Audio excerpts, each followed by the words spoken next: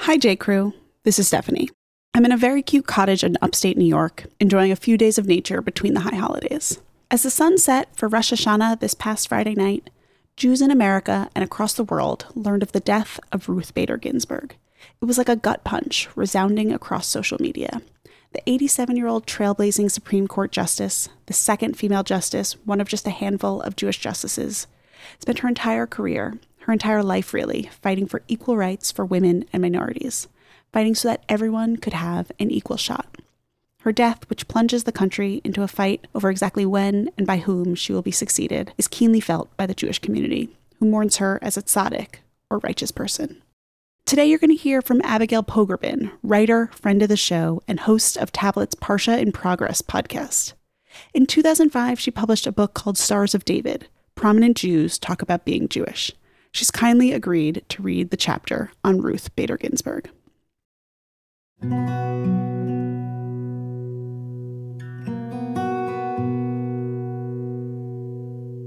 Justice Ruth Bader Ginsburg has a run in her stocking, which I must admit puts me at ease. It's my first time in a U.S. Supreme Court Justice's chambers. Even that word, chambers, conveys hushed, erudite activity, and it's strangely comforting to see that this tiny woman with the giant intellect gets run in her hose like the rest of us. Why don't we just sit here? She gestures to a couch in her sitting area. Ginsburg, often described as small and soft-spoken, appears almost miniaturized in her sizable office space, formerly occupied by the late Thurgood Marshall.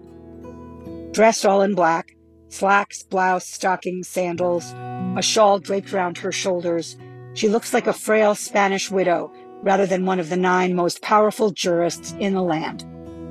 But it's clear that despite her petite frame, small voice, and a recent battle with colon cancer, Ginsburg, age 70 when we meet, the second woman on the bench in the court's history and its first Jewish member since Abe Fortas, is formidable. She tells one story that illustrates her intrepid style. My first year here, the court clerk, who is just a very fine fellow, came to me and said, "Every year we get letters from Orthodox Jews who would like to have a Supreme Court membership certificate that doesn't say, 'in the year of our Lord.'" She's referring to the certificate lawyers receive when they become members of the Supreme Court bar. "So I said," she continues, "I agree. If they don't want that, they shouldn't have it." So I checked to see what the federal courts and circuit courts were doing and discovered, to my horror, that in my 13 years on the D.C. circuit, the membership certificate has always said, "in the year of our Lord." Then I came to my chief and said, "All the other circuits give people a choice." Her chief, William Rehnquist, recommended she raise the issue, quote, "in conference" with her fellow justices, which she did. "I won't tell you the name of this particular colleague," she says, "but when I brought this up and thought it would be a no-brainer, one of my colleagues said, 'The year of our Lord was good enough for Brandeis, it was good enough for Cardozo, it was good enough,' and I said, 'Stop. It's not good enough for Ginsburg.'"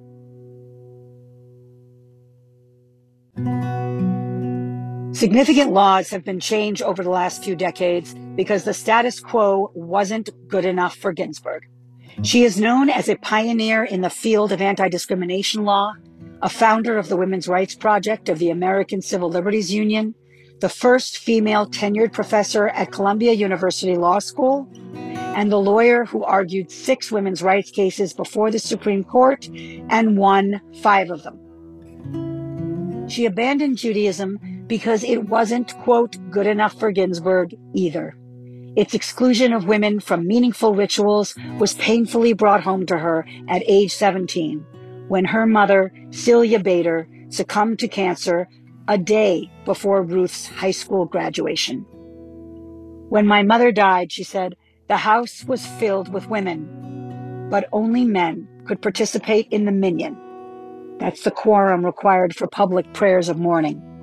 It didn't matter that the young Ruth had worked hard to be confirmed at Brooklyn's East Midwood Jewish Center." I was one of the few people who took it seriously, she remarks, or that at 13, she'd been the camp rabbi at a Jewish summer program. Having a Jewish education counted for nothing at one of the most important moments in her life. That time was not a good one for me in terms of organized religion, she says with typical understatement. I asked her to expand on how Judaism made her feel secondary. It had something to do with being a girl. I wasn't trained to be a yeshiva bocher. She uses the Yiddish word for boy. Later, she was also turned off by the class system in her family's synagogue. She said, "This is something I'll tell you, and you know it exists. In many temples, where you sit depends on how much money you give to the shul. And my parents went to the synagogue, Temple Beth El in Bell Harbor, Long Island. It's right next to Rockaway. When my mother died and my father's furrier business went down the drain, he was no longer able to contribute to the temple. And so their tickets for the high holy days were now in the annex, not in the main temple, although they had been members since the year they married. That whole episode was not pleasing to me at all. Neither was the time when she tried to enroll her son James in Sunday school at Temple Emmanuel on Fifth Avenue in New York City. The rabbi told me to fill out the application for membership, quote, as though I were my husband, she recalls, with indignation. I said, well, I haven't consulted him. I don't know if he wants to be a member of Temple Emmanuel. The idea was, she continues, as a woman, if you were not single, widowed, or divorced, you could not be a member. If you were married, then your husband was the member. I was still teaching at Rutgers. It was 1972, and I remember how annoyed I was. Still, I wanted James to have something of a Jewish education. So I said, I will make a contribution to the temple that is equivalent to the membership if you will allow my child to attend Sunday school. I asked her if these bouts with sexism were what kept her from embracing Jewish observance. Again, she's not expansive. Yes, she answers softly. Yes. Despite giving up synagogue attendance, Sabbath candle lighting, and fasting on Yom Kippur, Ginsburg did go to her husband's parents' home for Passovers. That was always a great time for the children, she says. I think even more for my children than it was for me. Her husband, Martin Ginsburg, a respected tax lawyer and an accomplished cook, occasionally dabbled in Jewish ethnic cuisine. In his very early days, he made his mother's chopped liver, she says with a smile. Her children were bored with Sunday school, and she didn't urge them to stick it out. James was not bar mitzvahed, she says of her younger son, and that was his choice. He didn't want to do the studying. We were living in California at that time. We were at Stanford. She was a fellow at the Center for Advanced Study in the Behavioral Sciences. James, she continues, did not like the Sunday school there, and I didn't want to have one more issue in his life. Her daughter, Jane, ducked Sunday school more cannily. She made a deal with us, Ginsburg smiles. We were then going to a much nicer Sunday school at Shari Tefillah on East 79th Street in New York City, but Jane didn't like it very much. She is 10.5 years older than her brother. One Sunday morning, when he was an infant, I overslept. She took care of him and didn't go to Sunday school. And I was so glad that she did such a good job. So she said that she would make a deal with us. If she didn't have to go to Sunday school anymore, she would take care of James every Sunday morning. That was an offer I could hardly refuse. So that's when she stopped. But Jane became very Jewish again when she married a Catholic boy, Ginsburg continues. First, she wanted to have a rabbi reassure her that even if her children were baptized, which they were because it was important to my son-in-law's Italian Catholic mother, that it could still be a Jewish baby. And I thought that would be easy. Ginsburg shakes her neatly chignoned head. But it was very, very hard to find a rabbi who would say that. Avner Mikvo was my chief judge on the D.C. Circuit Court. His daughter is a rabbi, and she said, no, I won't tell her that. I remarked to Ginsburg that this must have been very upsetting. Yes, she says with a nod, but I said to Jane, This woman, the Italian Catholic mother-in-law, is thinking that if her grandchild isn't baptized, this child's soul will never go to heaven. So it's just to put her at ease. Did it matter to Justice Ginsburg that her children marry Jews? No, she answers. Jane is married to a very fine man who is perfect for her. And she had anticipated all kinds of difficulties that didn't arise. There was a question of Sunday school, and I said, wait till George, my son-in-law, finds the church that he is going to enroll Paul and Clara in. And he never did. To this day, he hasn't. My granddaughter, who will be 13 in October, is this summer for the second time going to a Hadassah-run camp on the French side of Lake Geneva. So now she knows more about Judaism than I have forgotten.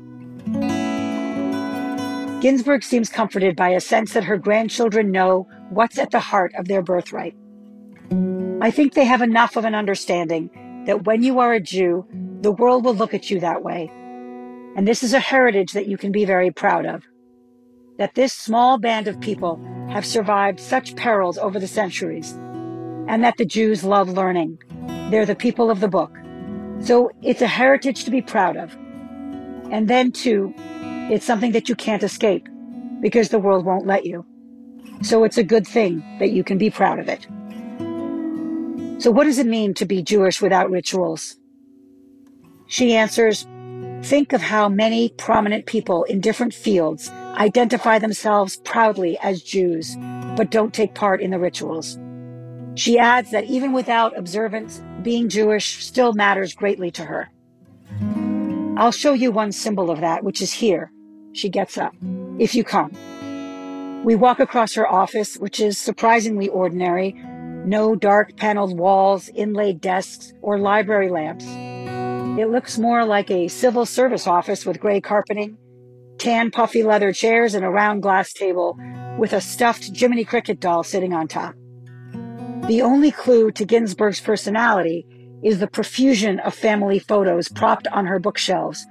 Pictures of son James, who produces classical music recordings from Chicago, daughter Jane, who teaches literary and artistic property law at Columbia, the two grandchildren, and of course the requisite Ginsburg with Presidents series, Carter, Clinton, Bush Sr., George W.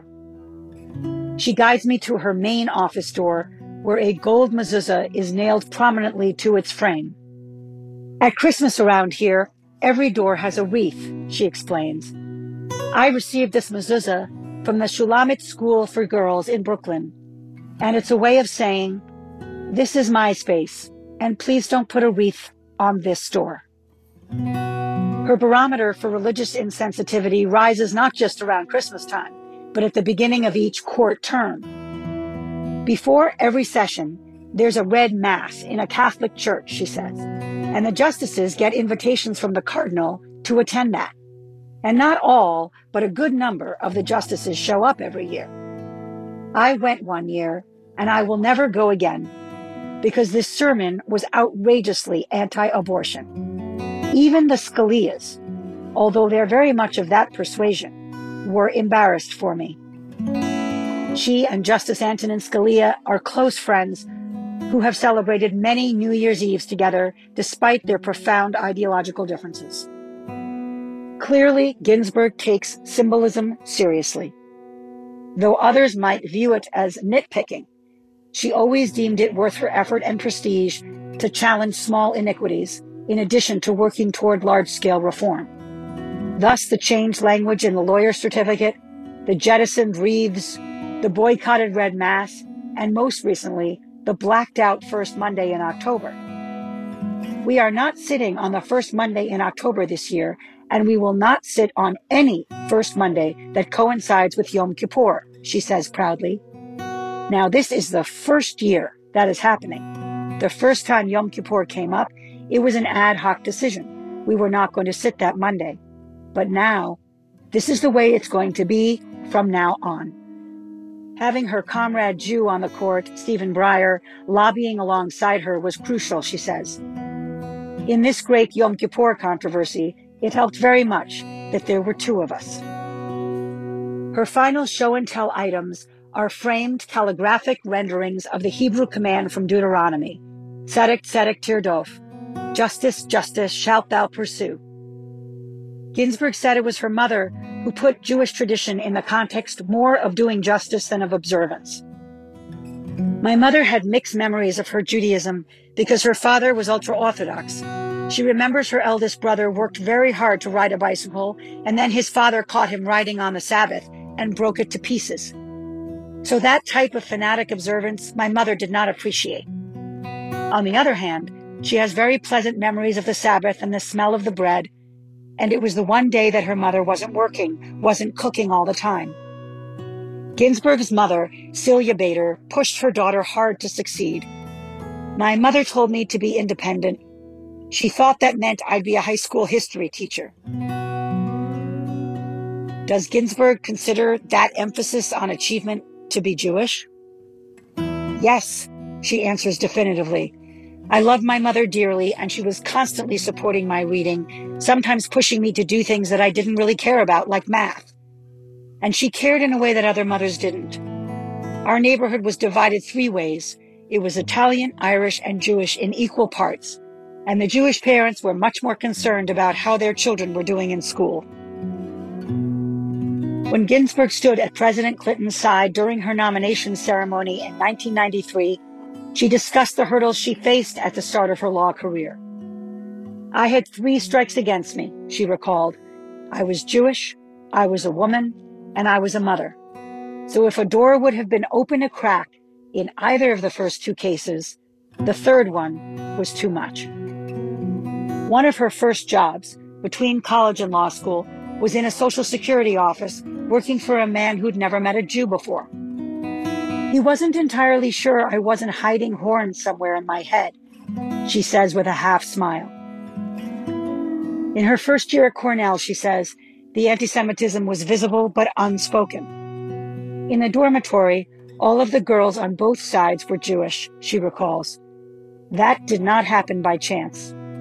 The houses were arranged so that we would not contaminate all the others. We were contained. She adds that this made for lasting bonds. We are friends to this day. It was a wonderful group of people. I asked if the outsiderness she felt over the years proved to be a motivating force. Oh, it certainly is, she replies without her usual hesitation. You've got to be sure you were better than anyone else. So I ask the obvious question. Does being Jewish affect the way you approach cases on the court? Expecting her to wave it off with some boilerplate version of justices can't let personal experience color their judgment. Instead, her answer is more nuanced. I don't think that I approach cases in a particular way because I am Jewish any more than I do because I'm a woman. I have certain sensitivities for both. You know the old expression, is it good for the Jews? For example, a lot of people want to have crosses in front of their town hall or whatever. They say, it doesn't hurt anybody. We had one case where I was in dissent. It was about a cross in front of the State House in Ohio. And to me, the photograph of that State House told the whole story of the case. Here is the Capitol in Columbus, and here is this giant cross. And what is the perception of a Jewish child who is passing by the Capitol? It's certainly that this is a Christian country. A person's reaction could be, there's something wrong with me. It's not a symbol that includes you. The theme of exclusion runs through so many of her stories. The sting of being sidelined, legal cases about people who are made to feel unwelcome. A sad irony occurs to me as she talks. As other institutions marginalized her for being a Jew, her religion made her feel left out because she was a woman, and thus lost her early on. When I ask if she misses Judaism, there's a long pause. I wish that I could have the feeling for it that I once did. I don't think I ever will.